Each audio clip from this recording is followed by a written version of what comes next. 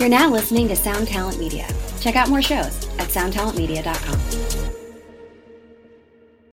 This episode is brought to you by Shopify. Whether you're selling a little or a lot, Shopify helps you do your thing, however you cha-ching. From the launch your online shop stage, all the way to the we just hit 1 million orders stage. No matter what stage you're in, Shopify's there to help you grow. Sign up for a $1 per month trial period at shopify.com/special offer, all lowercase. That's shopify.com/special offer.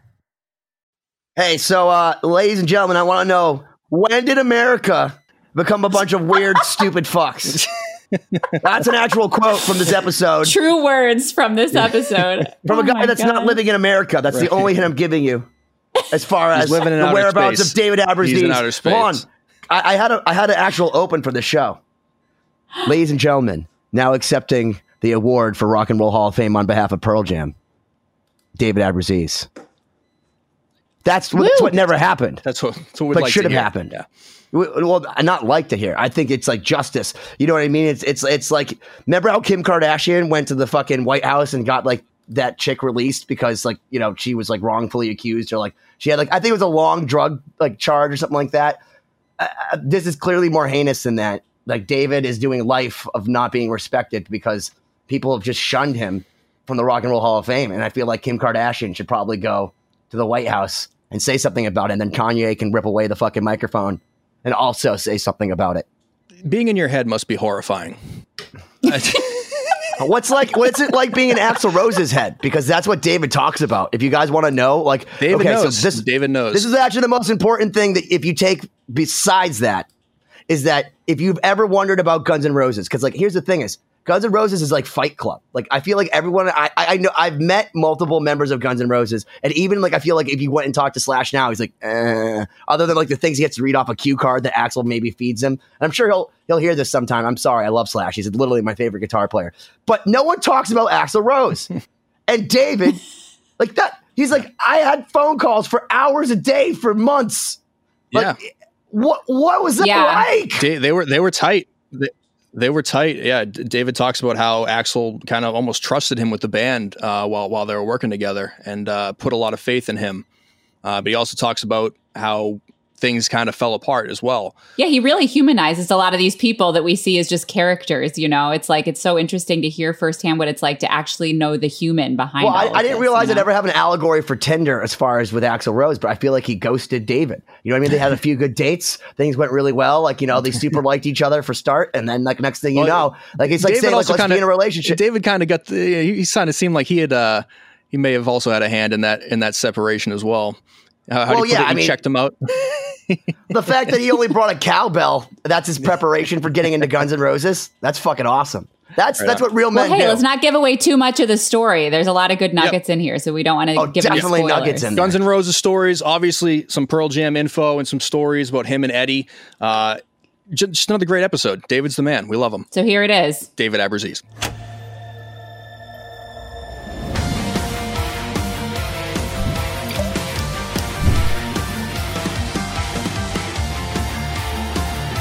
Oh, ladies and gentlemen, sorry. I was just preparing to talk to David, trying to get on that level. I don't know if that worked. You know what? They fucked up this whole weed legalized drug bullshit in America. What the fuck? If this movement was real, right? This is the problem with smart people stop fucking and procreating in the 70s and 80s, and dumb people, that's all they had to do. Oh my gosh, the movie Idiocracy is a reality. Was I just 2020 on my opening from David? Yes. David is starting 2020. Go ahead. Well, start it, David. Tell us. So what they should have done is, when did America become such a bunch of like weird, stupid fucks, in the sense that, like, I would say Ulysses S. Grant, in a dumb way of doing things. A while ago, would have been to introduce fucking education. Take some money out of the drug thing, because they're Hold on, Dave. Can I just answer your question? Do you remember Alexander Hamilton? He's on a $10 bill. Do you know how he died? Was he smoking the weed? No, he got shot in a duel. in a duel. That guy's on our fucking $10 bill. And I just want to say, when did Americans become a certain way? No, I but don't he's know. right. No, it's about education. He's right. Go on. That's I hear where you're going with that, but he might have done some cool stuff before he did that stupid. Well, that's why he's on a $10 bill, man. Yeah. So, but if they would have like said, okay, here's the reality. Here's everyone. Now you're all becoming educated youngsters, teaching, kids the proper right shit. And then allowing it, people to just say it's the right thing, or it's the right, it should have been Congress and the Senate and them saying, look, we're doing the right thing. We're getting rid of all these archaic bullshit things that are taking all this money from all this shit and put everybody in jail. We're going to let them all go because it's the right thing to do, because it's smart. It's like it's just so simple. And with each state doing it on their own, it's created the worst kind of, like, it's the opposite of what we all used to smoke weed and do, enjoy it.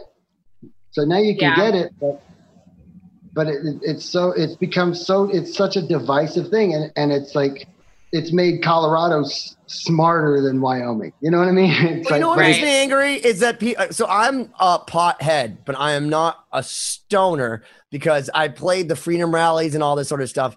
And I believe in the culture. I love smoking weed. But when someone starts going like, dude, this is like an indica sativa blend, but it comes from like Afghanistan. But one of the things that's cool about it, 1992 PRS with a maple top, bro.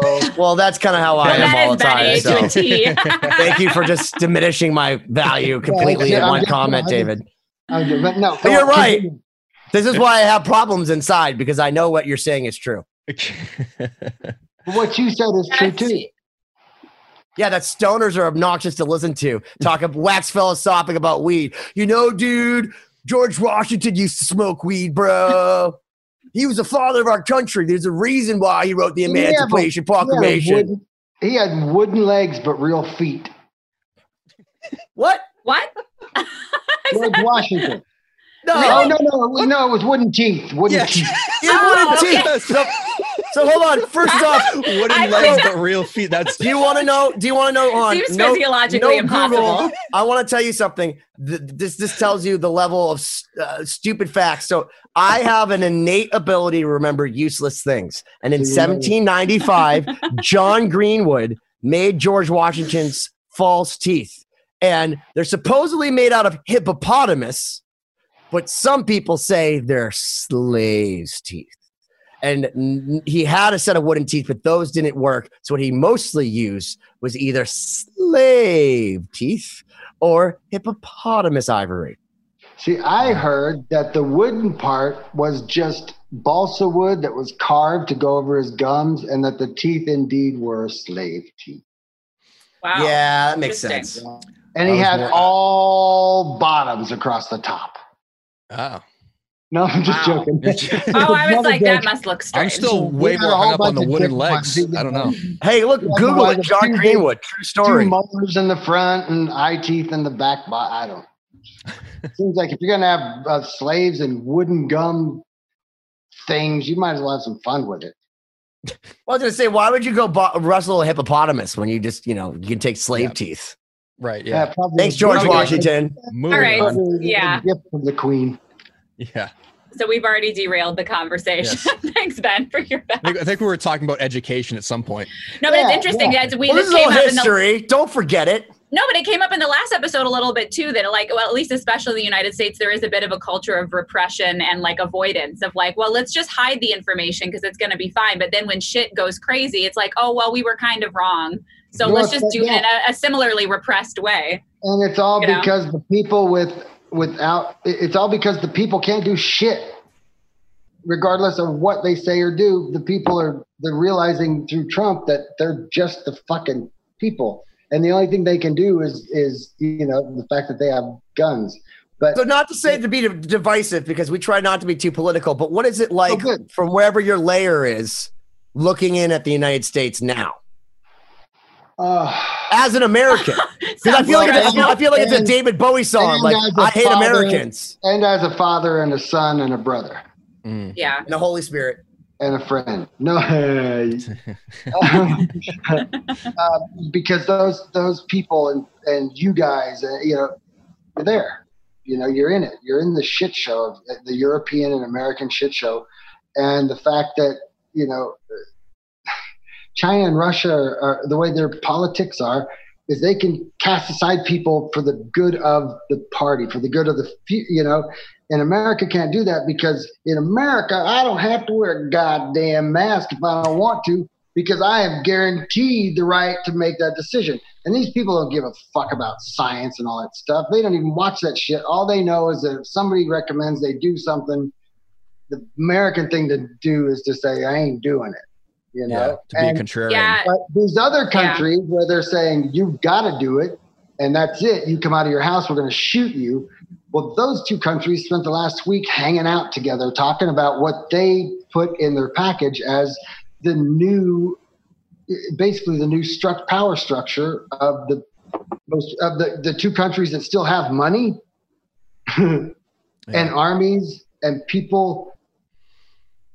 It's a real scary shit show right now. That's what it looks like from here. Terrifying. And the fact that here it's different because if I didn't have any money, I could walk outside and be fed and eat. I mean, it's a place where the trees, the grass, everything is food.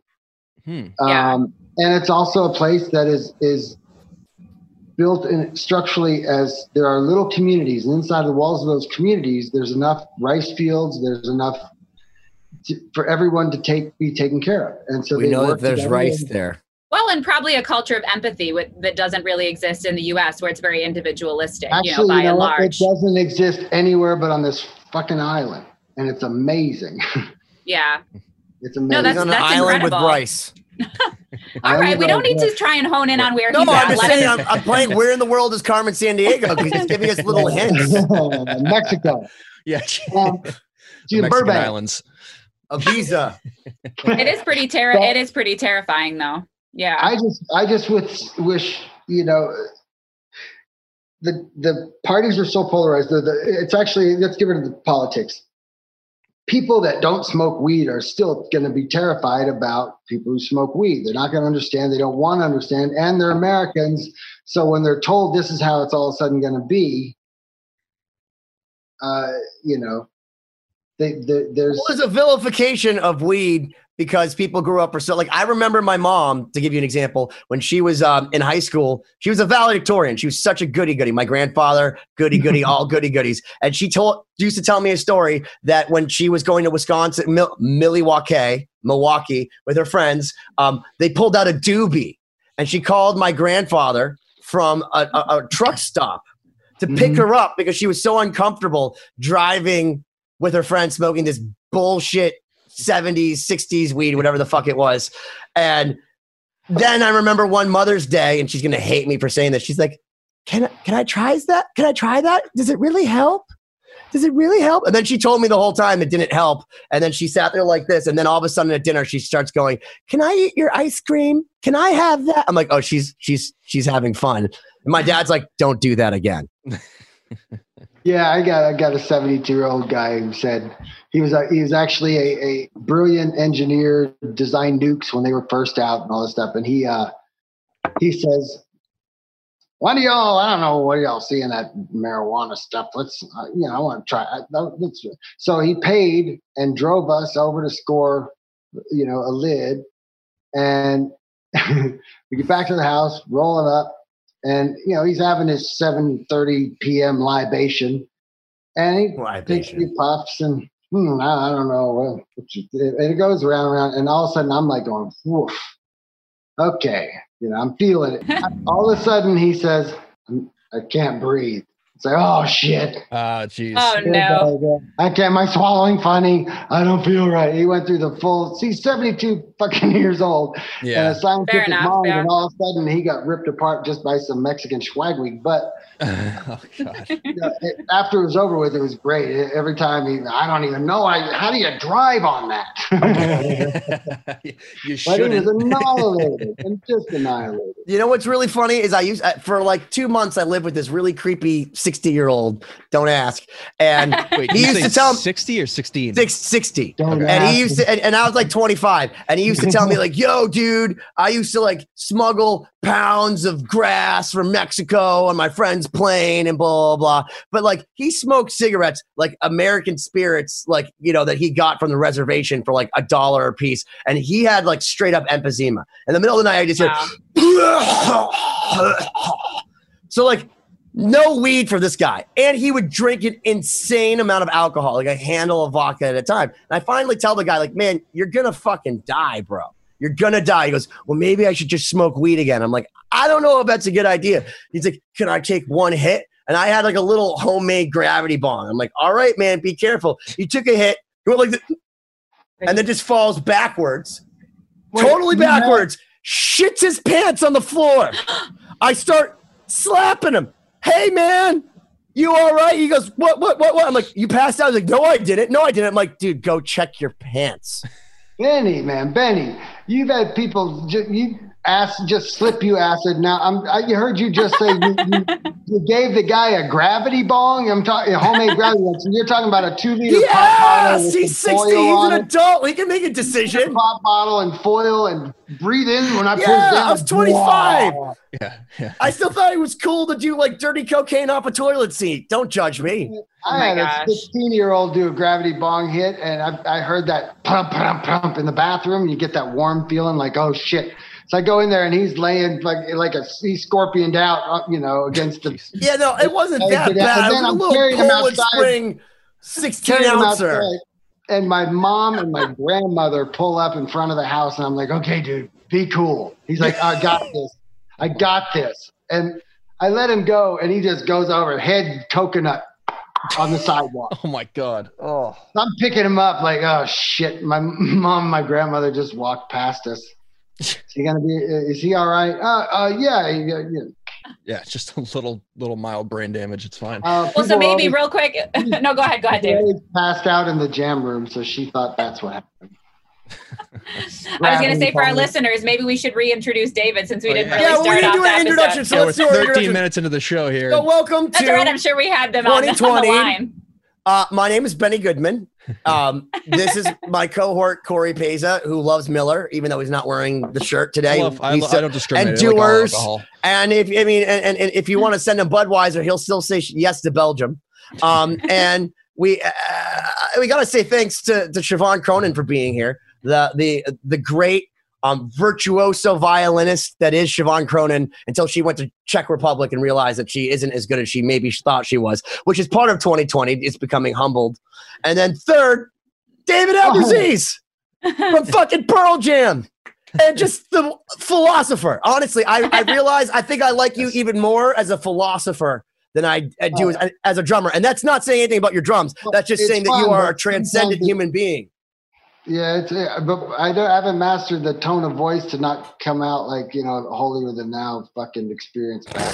No, you always sound very authentic. I think you're so honest. You're very authentic. I've held great back stories. Stop. You shouldn't hold back now. We're on our fourth episode with you, so now's the time to let loose. This was the episode I was going to wear a tank top. Okay. You can go change if you want. I was going to just slowly cut my hair as the thing went on. I put you're scared of scissors on Wikipedia. Like, is that not accurate anymore? What? I said I put you're scared of scissors on Wikipedia. Is that not accurate anymore? You say you're going to slowly cut your hair. And the one thing I took from our first interview, the only thing I took from our first interview was that you're scared of scissors. You told me twice. Actually, it's even deeper than that. It's not that I'm scared of scissors. It's that I have a weird thing that I will only allow someone to cut my hair if they're using those left-handed blunted scissors from elementary school. Wait, hold on. I got a lot of questions. Where does one realize that this is how your hair gets cut? Like, were you 7 and said there's a certain type of scissor that you need to get? There are Like, a few times in my life where I went through a lot in a short period of time. I read a lot, tried things. It was the 80s. Yeah, so no need for haircuts anyway. Right. Who needs scissors? No, all you had to do is walk by someone that had a cigarette lit. That's one way to take so if some you were to lights say, if you were in a Robert Frost poem and you could follow either Bukowski or Hunter S. Thompson down a road, which road would you take? Whichever one led closest to somewhere with water and my house. Very practical. Very practical. And maybe if we could get some fishing in. Because I'd like to go fishing with both of those Let's guys. say, hold on. Now I'm adding another factor. Let's say that the roads are equidistant from water and your house. Well, then why don't we just all go together? Yes. Because Bukowski and Hunter S. Thompson don't like each other. Well, I bet if William Burroughs were there, they would get along like 2 peas in a pod. 3 peas in a pod, David. 3 peas in a pod. 'Cause 4 including you. Burroughs would be the pod. You're like edamame. I actually got to sit at William Burroughs' house with Al Jorgensen once. Really? Yeah. What was that like? How does that happen? Al says, "Hey, you want to go to William Burroughs' house?" And you say, "You're sure." And by the way, can you just can you preference for the people that are Simple. stupid and don't know who those people are? William who Burroughs they is are? a beat poet, cultural icon, probably the poster child for opiate and heroin maintenance. Jeez. So basically, like the Maintenance, Maya okay. Angelou of don't do that. William Burroughs is just a bad motherfucker. That's all. What did he do? What did he do that blew our minds? Naked Lunch was one of his, right? Yeah. Yeah, The talking butthole. I mean, come on. he's quite Um, eloquent. But a legendary guy. This in the same week, I actually also had lunch with Timothy Leary, and what was so cool is when I walked over to him, everyone's sitting around and we're taking turns going, like, man, there was this one time, man, I was like sitting in a tree and like this, and he was sitting there trying to eat this fucking pasta with a look in his face like, God, I'm so fucking over this bullshit. He's like, I haven't taken enough acid to still deal with your bullshit. And so I just pulled up my friend Flano, the guy who lifted heavy amounts of weight with his dick for Jim Rose Sideshow. He scooted over and I sat next to Jim and I said, "Hey man." You just casually said that. So you're under the There's a Jim lot to Crow unpack in this Sideshow. conversation. Yeah, so Jim Crow Sideshow, Timothy Leary. I drank iced tea through a straw in his penis. We were all having. Wait, are you talking about the rapper Ice-T, the actor Ice-T, or the drink No. Ice-T? Drink iced tea. I didn't drink Okay. the rapper iced tea through. Well, it this sounded like something that maybe Beyonce would say about Jay-Z, so I didn't know if it was like your eloquent poetic license. Ooh, yeah, just to be clear, one more time, I was talking about the drink with a straw. It was not the actor or the rapper. Okay. Same guy though. I don't want that rumor to get around. You were drinking those big. Blabbermouth But, next morning.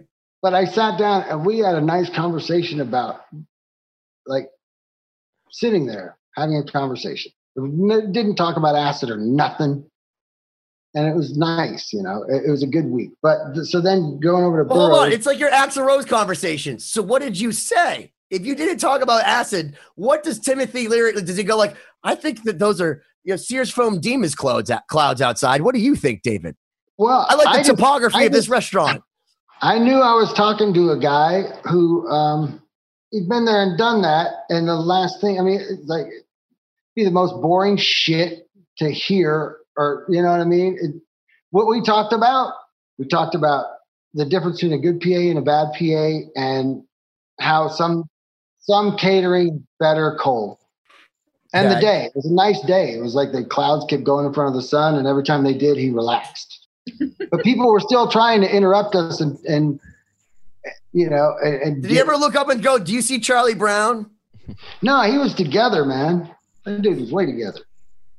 So that's Forget crazy though, because a lot of people who take a lot of acid get like burnt out or crazy. And then a lot of people, swear by it because it was so vilified because of what happened with Timothy Leary only recently. There are different formulas of acid. There are different, there's 4-pole, there's this, there's that, blah, blah, blah, blah, blah.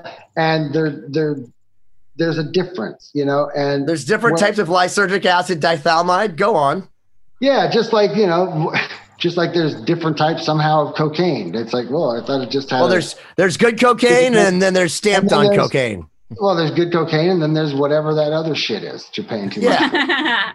But the thing is, there are different.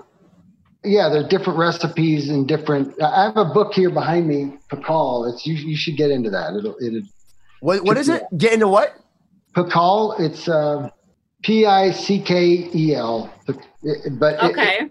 I'll tell you about it more later. He was like the guy who 2CB, DMA, all this stuff. He's the one that did it, made it. He was the only one that the government allowed to do it. And then he would have experience. He would then grab a group of people, and they would all dose and document their experiences in a scientific and loving way. It was him and his wife. Amazing. Is that how Fleetwood Mac got changes? I think at that point Stevie was. I won't even tell you that story. I feel like everything I say, there's an interesting story that we need to explore more. I know. So wait, but you never told us, what did Timothy Leary talk about? He did tell us. Yeah, we just chit chatted. We didn't talk about nothing. We talked about what was pleasant about that moment. But it was still one of the most enjoyable, humorous hangs I'd had in a long time. Yeah. So let me ask you, who's a better conversationalist, Axl Rose or Timothy Leary? Well, just from experience, I'd have to say Axl. Yeah, Axl really. Yeah, Axl listens, and he's a very. He's not as selfish. Not as selfish as maybe he appears. How so? Explain. Humanize this man for me, because I don't have a clue. Yeah, that's interesting. He communicates. He, when we speak, he doesn't. It's not like he doesn't say things just to hear the answer he already wants. He actually, it's a conversation. And if he doesn't know something and he's interested, he genuinely will express. Well, do you think he's just so used to people being yes people because of how they the stigma around him that maybe he's pleasantly surprised when you say, "Don't fire me because I'm laughing at you"? Well, yeah, I think the biggest difference was, that's after months of us speaking on the phone together. That was our first interaction face to face, where we were talking. I don't know. Was that like Craigslist where you're like, hey man, let's be in a band together. And you talk to each other a few times and all of a sudden you show up to practice and now you're like, this is the real deal. This is the guy I've been talking to. More like a pump and dump. A pump and dump. I'm just joking. So let me ask, you said 4 months you talked to this guy for hours. And then I went back and listened to our podcast multiple times and I got nothing.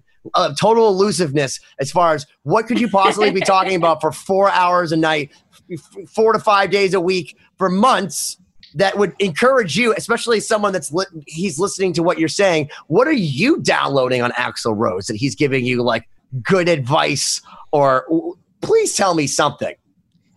I basically was just enjoying.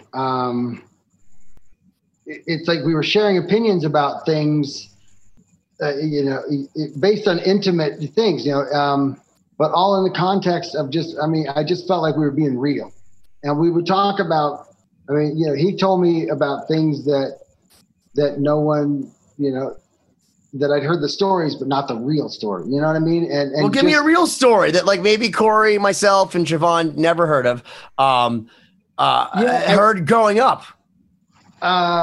Did he incite the riot and after James Hetfield went up in a giant conflagration, which is a song on chapter 2? Yeah, no, those things were more based on the fact that he had,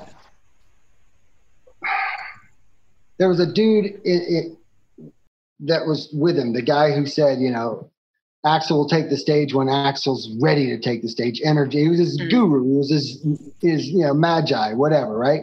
The guy would go up and have to fly over the stadium in a helicopter to get the vibe right before he could radio down that it was okay for Axl to leave the dressing room as long as no one saw his eyes and blah, blah, blah. I mean, it was that deep, right? Yeah. Because Axl was, don't forget, a lot of us get into rock and roll because we get out of it the ability to hide from everything we don't understand. And then all of a sudden you're famous and you're a frontman for a band and people expect you to be a brilliant artist genius. And no, he was a fucking scared, to summon the strength he had to go out and do what he did and be Axl Rose.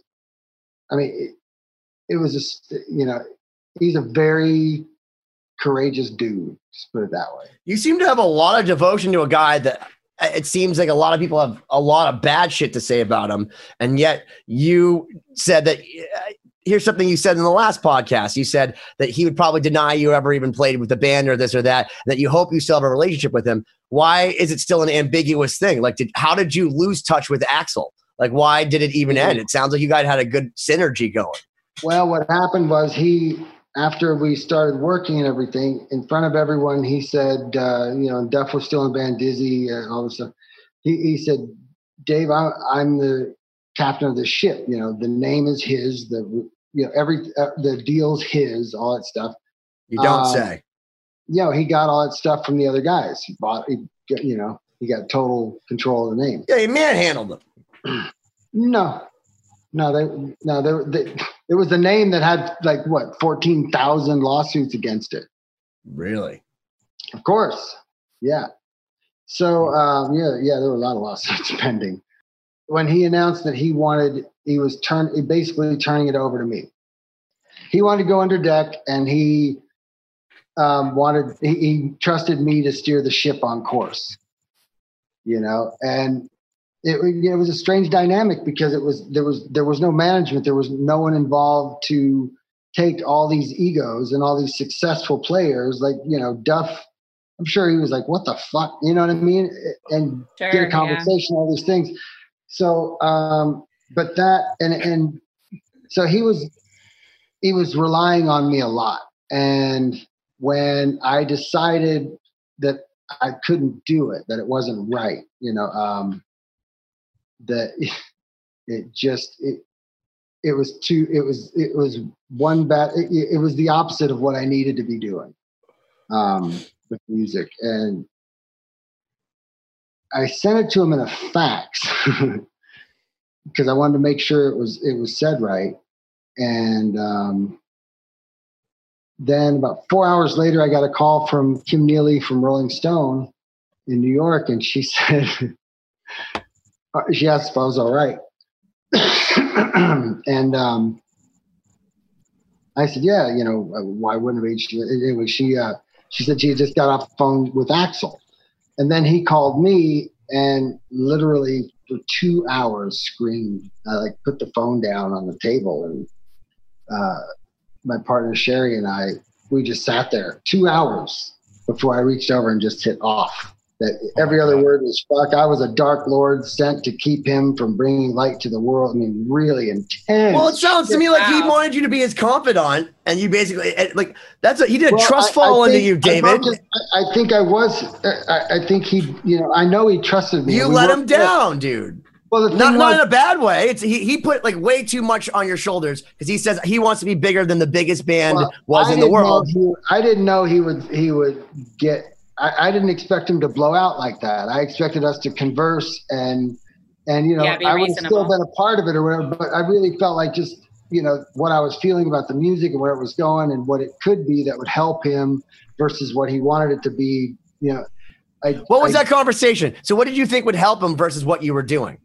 What would have helped him? What would help him was to put out a fucking unbelievable record that he's the fucking, his band, not Slash's Snake Pit, not, you know what I mean? But actual fucking, the music that was happening when I was there with Podboy and all that, it could have went where it should have, which was, I mean, Axl had in Guns N' Roses. I didn't feel like the emotions and what he was trying to say, and it didn't really fit that bluesy rock thing. I think he needed something that was way more where the music was enforcing what. Well, Slash is a very unique guitar player in that there's not a lot of people that can do the blues thing in the style that he did in Guns N' Roses and be successful the way that he was, because he's a blues shred player. I mean, not to say shred, but he's a really fast, technical blues player, much more than a B.B. King or an Eric Clapton, in the sense that he literally murders it on the Hollywood scene. When you had everyone doing the finger tapping, Eddie Van Halen shit, he was doing the pentatonic scale in a very cool way. So yeah, you can't do that type of Guns N' Roses, in my opinion at least, without Slash, because it's like saying you want to do Aerosmith without Joe Perry. Well, that was the thing. We would do these songs that were new with, Podboy. He is Nine Inch Nails in my opinion. That he's programmed all those drums for all those years. Robin Fink, the guitar player, he was playing with Cirque du Soleil when he came to us. And so wait, Robin Fink from Nine Inch Nails was playing for Cirque du Soleil. Yeah, and Podboy. And then I brought him in. He was brought into the fold of. Through you? The GNR thing. No, luckily right before with me.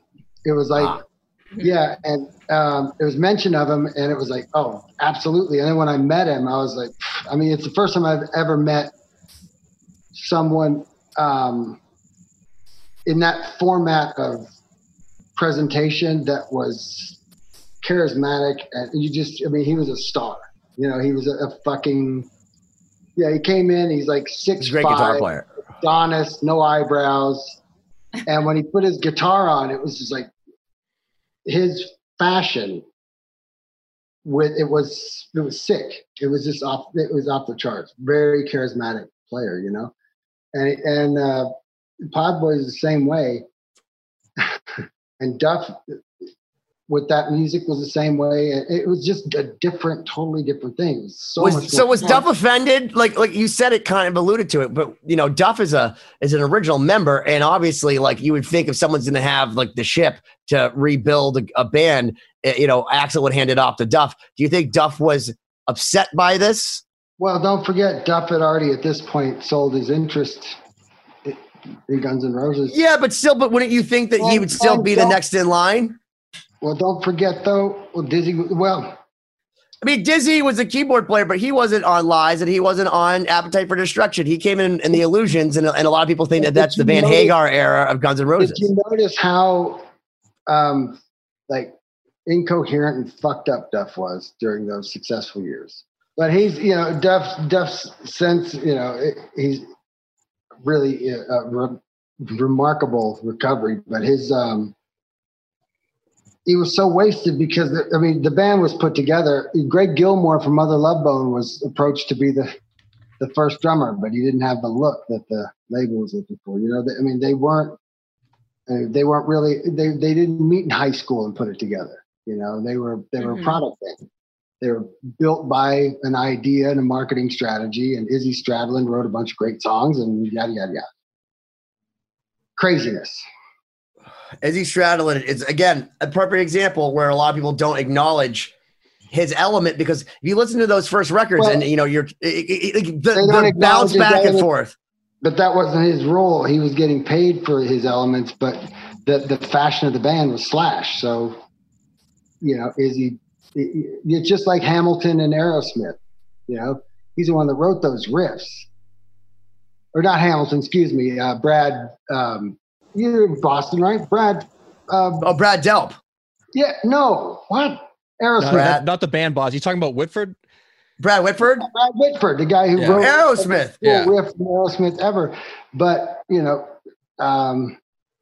the fashion of the band, he's in the back, just like Malcolm from AC/DC. So this is all to say that your idea for the direction of the band was different from what Axl wanted, or is that where the division started? Well, the division started when it was like, this isn't Guns N' Roses music. This is and I thought it was actually something that could be even more maybe not as successful, but more important to be created. And I thought if Axl was courageous enough to do it himself, just as a record for himself, just put out a solo record, I still think he could have went with his name and still played those huge shows in Rio, with a real, a band that had music that was integral, that could pull off the exciting performance of those Gun songs too. Can you explain something to me? Because you were there again for the genesis of the Chinese democracy thing. But I read at one point that he called in Brian May from Queen, who happens to be one of my all-time favorite guitar players, had him record a bunch of songs. I've even heard some of these demos because, they were leaked on the internet forever ago, years before the album even came out. And then he goes, nah, I'm not going to use those versions. And it's not that Bumblefoot, for example, isn't an unbelievable guitar player. He plays on Lost Symphony, Singularity. He's amazing. There's nothing wrong with him at all. In fact, he's one of the best guitar players on the fucking planet. But why, if you have Brian May fly from fucking England and get the guy that supposedly inspired you see him at the Freddie Mercury tribute concert, the whole nine, it's clear he was a huge Queen fan. Why the fuck would you not release the 5 songs with Brian May? Why would you, does that explain that? Explain that Axl Rose logic. It's the same. It would fall under the same reason why he wouldn't put out even an EP of this powerhouse of a band under his own name.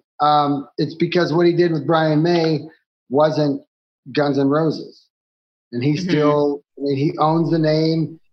He has all the responsibility for all those lawsuits. And, quite frankly, he probably can't afford to be, whatever that Brian May stuff. It just wasn't, he couldn't call it Guns N' Roses. So, So going back to the 2-hour phone call you were talking about. So what happened after that? Was that it? I heard he pushed a couple 1,000-gallon saltwater fish tank over. Wow. What? Really? Yeah. Jeez. And then that was about it. Yeah. I guess Josh Freese came in and right after me, and basically the thing was that I just was not to be mentioned. But I think it's a testament to the fact that there was a real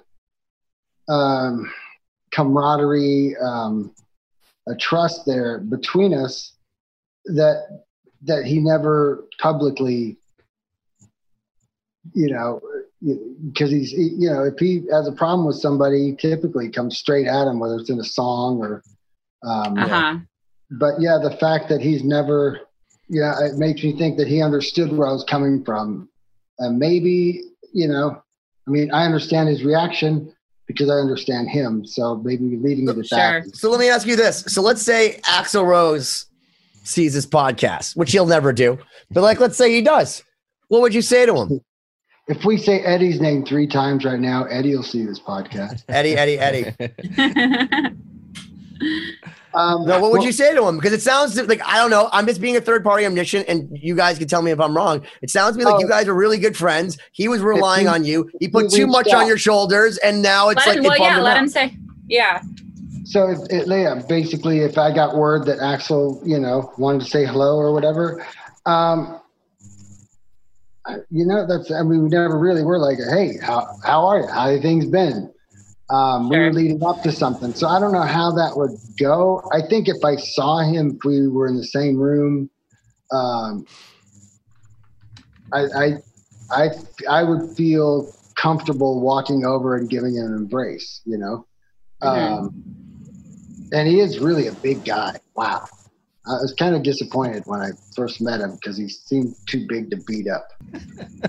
Wow. It's amazing, though, how... It's an important thing in a rock and roll band that a drummer... can beat up the singer? Yeah, can come over the kit and just throttle the guy at any moment.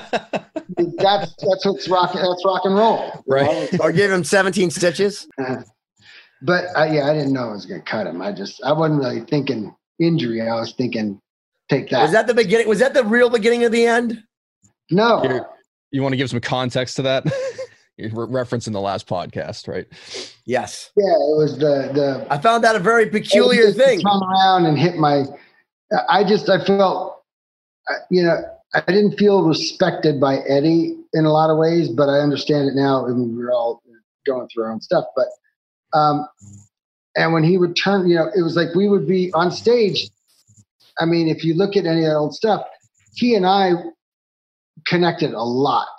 I mean, we looked into each other's eyes a lot, and every song. I mean, we communicated because, and on such a deep level that I knew, where to take it. I knew, what to expect, and that sort of thing. I knew if he was going to go, what kind of energy we were taking into the next jam, if he was about to, whatever it was.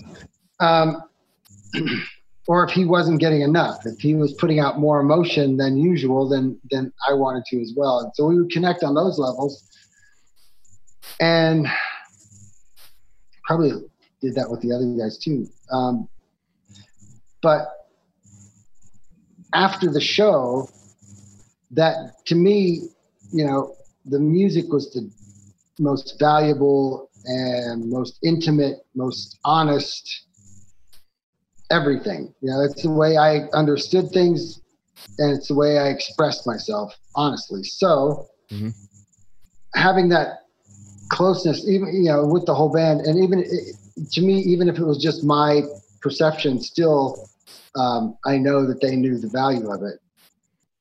It surprised me. The next morning in the hotel lobby, it was just a, hey man, there was no like a disconnect. Connection. Yeah. And in that was, I don't even remember the question now because I haven't.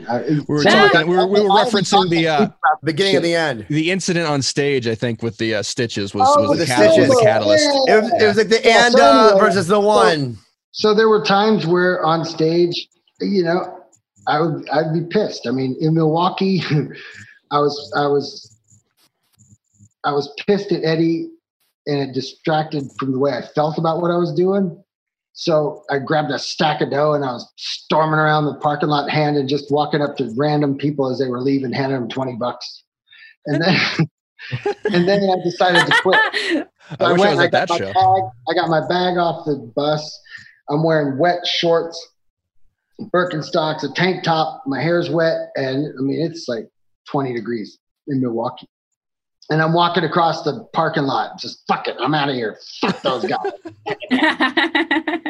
And it was because I went on stage and I didn't even know where the rest of the guys were. And then they came on stage and I was like, this is bullshit, man. We're playing in front of 7,000 people. This is like, and we don't even see each other before. There was one time we went on stage to play and our guitar player Stone wasn't there. He was playing backgammon. And he heard us playing and came out and started playing. He was like, what the fuck? So Jesus. I got pissed. I split. Wow. I was the only one. What world was this like in the 90s, dude, between Axl Rose and Pearl Jam? Like I could never imagine playing in front of 7,000 people and then not playing because of backgammon. Stone Gossard didn't go on stage because he was playing backgammon. He was just down there, and that's how it was. And I didn't understand it, but we weren't close enough that there was no, our manager loved the guy, let me down a lot, represented the band very well. But what he did was the band told him how things were. And he was the one that said, this is the way it is to people. I mean, he wasn't directing us, what would have been best for that band would have been just like U2 did. Their manager tricking them all into getting into a room and with a therapist and fucking remaining a band. It was one of the greatest bands I've ever seen, or, Pearl Jam in those years was a force to be reckoned with, a live show. Yeah. I mean, it was just real, Yeah. And and that same energy happened every time we worked together in the studio. It was just magic. It was just the way it was. We each did our own thing, and it was what worked with everybody else's thing. So when we got that disjoint. So anyway, I walked back because I was freezing and realized how stupid I was. $20 in my pocket, I wasn't a member of the band yet.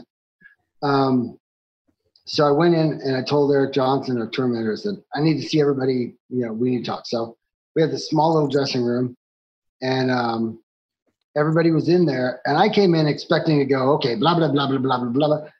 And as soon as I walked in, they attacked me. Oh, wow. Fucking wow. Eddie said, I asked him how he's doing too much. It's like, I see you in the morning, you say, hey, how's it going? And then later that afternoon, you walk up and you say, hey, how's it going? Okay. And then what a strange criticism. Stone, and Mike, they said, you call our room on days off and see if we want to do anything. If we want to do anything, we'd let you know. It's like, what the fuck? Yeah. I'm just standing there going, were they always like this, or did they turn into this as soon as fame hit? I don't know, because fame didn't hit yet. We were on so they were like this before the fame. It's just they were like this that day. That day. Uh-huh. And it was like that, right? And so I'm just sitting there going, holy shit. And then I said, well, how about if we just meet in the dressing room 10 minutes before we go on stage? That's all I asked. We could all be in the same place and go together. Okay. And that's what came out of that. So then we started meeting in the dressing room 10 minutes before we went on stage. Did the dynamic improve? On stage. Mm-hmm. Yeah. Because, all of a sudden I felt respected in that, but I also saw the difference, like us going up on stage together, everything changed at that point, it took on more of like, it was us experiencing this rather than individuals, Mm-hmm. Because Sure. For me, I didn't really know these guys except for the odd stories and the quirks. So my relationship with them was strictly on the stage. I mean, we didn't rehearse. we never rehearsed. I mean, we would take 2 months off and then, play Jeremy at sound check, and then that night Eddie would drop a a set list of songs that, oh shit, I haven't played that one in a year, 2 years. But yeah, it was an interesting band. Yeah. Well, I think you need that level of having a team or that camaraderie to have that magic on stage. And like, it's interesting because it makes me think of like my personal experience as a violin player. Like a lot of the biggest gigs that I've played, let's say like Trans-Siberian Orchestra, I've always been kind of on the periphery. You're kind of the violinist, or you're playing in a string group, and it's like, okay, the instructions are, here's the music, go on stage, like don't interact with people, don't try to talk to people, don't bother anybody. And I'm like, well, wait, I mean, if I'm making music with someone, I want to understand, like, what is it that makes them tick? Like, what's their personality? What do they love about this piece? Like, I can't have an experience with someone on stage, a guitar player that's on the other side of the stage in a giant arena, if I feel like that person's a stranger to me. And I always thought that was so weird, like this weird sort of management, like putting people in pods or like, leave me alone, like don't interact. I mean, that's not, I never understood that, because that making music is all about like the human experience, and relationships. Right. And it's a trip to me because it's like there were bands, rock and roll bands that were like that, like Aerosmith, right? Mm-hmm. And I would say what you just described is probably what it's like for them on stage together now. Oh, we could probably get right into that at some point. Oh my God. That's one thing I love about the Stones. Those guys are still a family. They still laugh at each other. I mean, they have inside jokes that go back 50 years that still every night when they play. Like Mike and I had inside joke every YouTube video. You'll see Mike come over and look at me, and I'll look at him, and we'll both go. because we both saw when we were little kids. We were both exposed to a trailer for a porno on beta tape. Where it said it's erotic, and it had a candle and a vagina, and it went poof, and it blew the candle out. I was like 13, bro. Wow. But Mike and I bonded over that story, so it's just like, but there are groups that don't interact, and it blows my mind. But those are performance. Those are shows. Yeah, they're not like bands. They're not. It's a production. It's a different. Yeah, absolutely. Well, but do you think you could be a band and a production? Because I feel like Starset is a pretty good balance between being a straight up production, like a Broadway play level production, but at the same time doing all the tracks live and really having at it. And even though it seems like it's fake, it's really not that fake. It is. I mean, yeah, it depends on the balance of what goes fake. On. And no, I'm saying you're right. There's a balance. Like it is achievable, I think, and it just depends on how the person. Absolutely. Look at Pink Floyd, Yeah. Yeah. Sure. Oh, yeah. And it just depends on whoever's really running the show, how they balance, what attention is given to the production and what attention is given to, playing music and creating a culture, My eyes were open when I saw that Sting did that when the Police broke up. He did that with Jones on bass and and Homer Keane playing drums. He showed the recording and the rehearsing, and then the fashion, the outfitting, the stage design, the lighting. He showed that whole process of that first solo album, and it tripped me out. It's just like, wow, I never considered that there was someone saying, yeah, I think we're going to lose the pink shirt on Omar because it's kind of bleeding away. It's like, wow. I like having wardrobe and things like that. But there's also different elements to show where I agree with you on that. It would bother me as far as a live show. I saw the behind the scenes on Nine Inch Nails live show where they have the craziest 3-dimensional see-through LED screens, and he was able to manipulate all kinds of stuff where the band would be on all types of stage and do it live. And I thought to myself, this was one of the first times, because I saw it at Lollapalooza the first time he broke out that stage show. I remember thinking to myself, this was the first time I had seen like the shtick, the gimmick in Gypsy Rose Lee, where you're like, this is cool. This is fucking cool, because I have him behind the drummer singing into a video camera, but now it's coming on these LED screens. Bless you. You could see the guitar players behind, and it was fucking badass. And it was all live, and it was done really, really, really well. And Robin Fink. I mean, it goes even back to when they would hand Peter Criss the roses when he sang Beth. I hear you calling. It was a production. It was a show. Back in the day, they used to create the music and the fashion, like Dave Bowie, the music and the fashion and the stage and the presentation.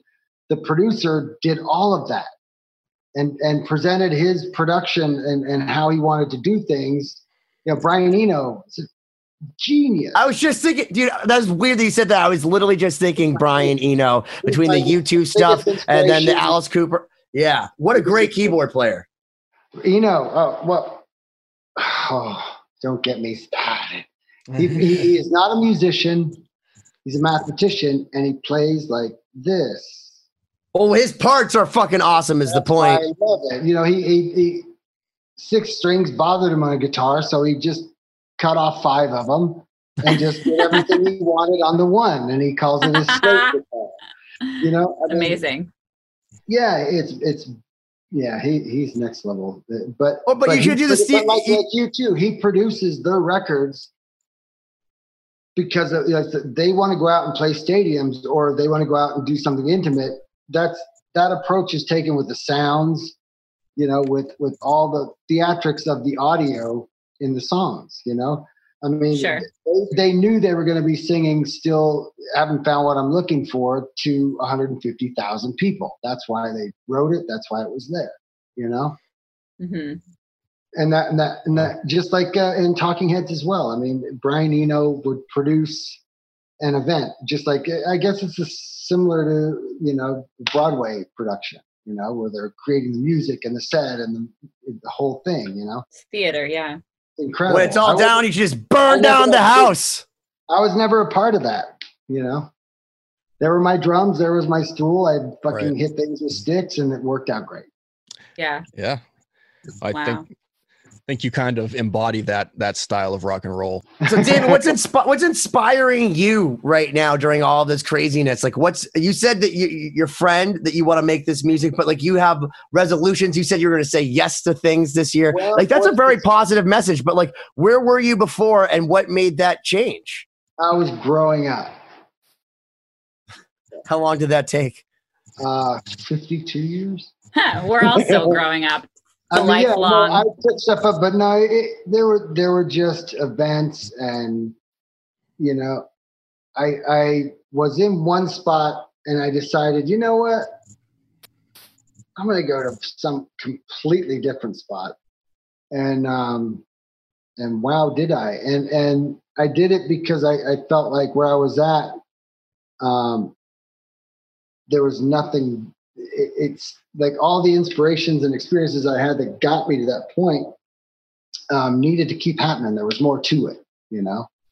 And I knew enough to know that I couldn't set a plan of what that was. So I surrendered to the events of however many years it took before music became the only way I could, all the things that run their course in the way I was doing them. And so the way I look at stuff now, it's just,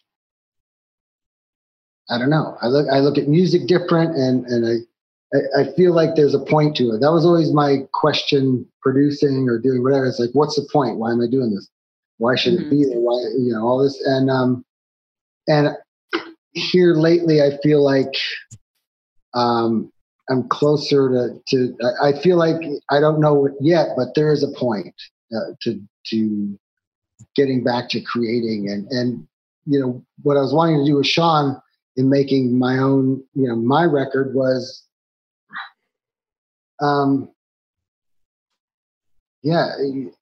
basically for it's the gamut of people that I haven't talked to in forever, and sharing things with them that they would understand. And for my daughter as well. You know, that was the big motivating thing there. Plus it's fun again. Yeah. How long did it take for music to be fun again for you? How long was it not fun? Every time I played it became really painful for a number of years, you know, to sit down and play. I would only sit down if I was recording. I would only sit down if I was performing, because it was really such a commitment to, you know, being uncomfortable. But it became, I guess, you know, when Natasha did that, and I lived in this unbelievable place with a ballroom that Pancho Villa had danced in, and I had all this gear from my studio in Seattle all in there, and I was in the middle of nowhere, and it was like, wow, okay, years worth of whatever. Well, you know, I just totally immersed myself in the process of recording and playing and seeing ideas through and all this stuff. And then, you know, my life got the wrong marriage. And, you know, I learned a lot through like how much music was a product of my surroundings, emotions, you know. Sure. And, you know, what I needed to do was get out of that situation, and music wasn't going to do it. So, you know, it was just like, it just started playing, but it was always still there. I was always still creating and satisfying myself, but it just, it was, I knew what felt right, what felt good, and what was rewarding, and those things weren't there for a little while. Yeah. So, and you know, again, music came from me not understanding and it being something that I had, an understanding of. And so here I was in a situation that I understood, and I understood that music had no role in it. Mm-hmm. Sucked. Yeah, can imagine. Well, it's lovely to hear that you're... Anybody who's married and it's the wrong thing, get the fuck out. I think that's great advice. I think a lot of people feel stuck or powerless, and I think you don't realize sometimes how a toxic environment, regardless of what or who it is, can totally drain you from your purpose. Oh my God. Yeah. And that's the thing. And also be the inspiration. The part is once you, that's it. I mean, everything is the inspiration. And once I got, I didn't get away from the influence of that poor decision. But once I got away from it, it added to the palette, Yeah, sure. That's pretty incredible, dude. And I gotta say that, like, we couldn't be more honored. First off, that you came out of hiding for a moment to come talk to us and to share all of your experiences. Always incredible stories. Yeah. Yeah. No, well, it's just really interesting because it's one of those things where, like, you meet a lot of people, and there's a lot of different echelons of bands. And like, again, you're a band. Like, I had your poster on my wall. I wanted to go see you guys. We were talking about guitar teachers the other day, and my first guitar teacher, his idea of teaching me a lesson was sitting me in front of a Van Halen live video and then sending me home with a Who bootleg, on like the He Hides Speed dub. And, to be able to talk to you, but have you be so authentic in a truly inspiring way, in a sense that, like, even like when you said something that, like, when I listened back to it, because I listen back to these things obsessively to see how, like, obnoxious I really am, which is quite obnoxious, by the way. You said that you hadn't played a big show in the time period of people just being caught on their cell phones. And I thought to myself, like, wow, what a parallel to your personality. You know what I mean? Like there was no quantizing. There was no light on your cell phone. There was no none of this tomfoolery. It was just the real deal. And like, you come from a point, and you said the word organic a lot, but like, really, when I think of organic as far as people, like the way that your mind works, the way that you approach drums, and like your philosophy on life and music, it is consistent. It's like Eddie Van Halen's amp. Every single channel's the same, man. You know what I mean? Like, it's like you literally have a consistency about you, and there's like a vibe about what you do, whether, I'm sure it's what you do in your everyday life, to how you play drums, to how you even approach your relationships, and knowing that wisdom. It's funny how philosophical you are. Not funny, but it's interesting how philosophical you are. And then again, to go back and listen to, like, say, those old records yesterday, just for me, and to listen to them with a new scope, knowing where your mind was at, knowing where the mind was at, it reopened doors for me in a lot of really cool ways. But, hearing you talk about it in such a humble way, in such an honest way, in such a way that's not insulting to anybody, it's just the truth. Like, clearly it's your truth. It's just wonderful, man. And I gotta tip my hat to you, because you could be so many different ways than this, and you've chosen to be this way. And I love you for it, man. I really respect and love the shit out of you for it. And I think that you're fantastic. And I gotta tell you, what you did on Lost Symphony for us is unbelievable, and I can only pray that we continue to make music together. Oh, we will. There's no problem. Absolutely. And one day, if you do these sorts of things, we can run down any of those records. And I've got one of those stupid memories, like, if I hear a crowd on a radio, I know it's a Pearl Jam live show when I was in the band. It's amazing. Oh, wow. Yeah. Well, why don't you choose records that you want us to listen to? And here's the thing: is Siobhan hasn't listened to them the same way that I have, and maybe Corey has. I'm learning. Some extent. Yeah, I would love to. So it'd be really cool for me. This would be a neat study for her. So why don't you say, hey, listen, if you want us to listen to verses, or here's a bootleg from this show, like, listen to that one, and you want to talk about it, let's do a podcast just on that. I would love that. I would love that. I'd love to see Siobhan. I'd like to do it as a kind of a teaching retrospective as well. I think you three would have interesting questions after hearing. I would send you a slew of and I'm sure everyone listening and watching would also have those same questions, or a lot of the same questions, because, dude, this is so beyond interesting. Yeah, I know, we have a lot to learn from you. You're like saying, like, hey, man, come into the dressing room. Let me tell you about this historic time in my life. and you're very carte blanche about it. And I am almost unnerved at your openness and how candid you are. And it's really cool. And what a great suggestion. It was one of those things that I was like hoping maybe Marty Friedman or something would do that. He's like, oh, I don't do podcasts. Like, I get it. Like a lot of people aren't into that stuff. No, I don't blame him. I wouldn't want to talk to me for 2 hours either. But the fact that you're like willing to come back for round fucking 3, holy shit. Yeah, I'll talk to you about it all day. I probably listen to anything you're going to send me. Yeah. Yeah, I'm trying. Amazing. Plus, I'm going to work on my backdrop next time. I think this is kind of cool. It looks good, man. We love it. I think it's great. Perfect. All I did Valhalla. was I set my phone on the mic stand in front of the couch. There you go. Well, I have a mic stand in front of the couch. TV on was a good touch. What do you think? Yeah. Get some dynamic lighting. Exactly. Perfect. Key lighting. Well, listen, thank you so much, David. I want to tell everybody you've been 2020, but I cannot wait to be the first person to go back with all these two, Corey Peza and Siobhan Cronin, with David Abraziz from Pearl Jam through the most historical time of one of the coolest freaking bands in the world, and hear it I'm excited from for this. behind the fucking nest that is the drum set I'll on show you other stage. songs from other bands too, because you hear the stories of Waddy Wachtel and Bernard Fowler, and you got to hear the stories of So much to cover. Wow. We can't wait. Hodgson. Oh, Roger Hodgson from Supertramp. Amazing.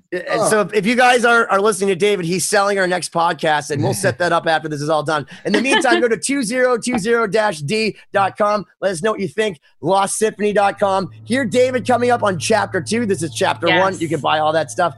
Thank you so much. We'll see you again soon.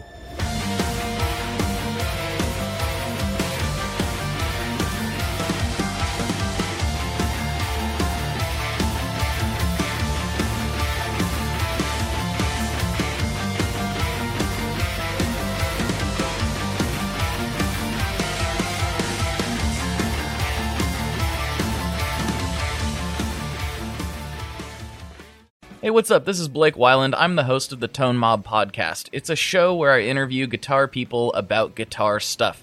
We talk about their pedals, their amps, their accessories, their preferences, all that stuff, as well as a healthy dose of whatever comes up. Topics have ranged from aliens to addiction and anywhere in between. Oh yeah, and pizza. We're definitely going to be talking about pizza. So get the show wherever you're listening to this podcast at. Just search The Tone Mob in your search bar and it will pop right up. Come join us. We're having a lot of fun. Thanks for checking it out.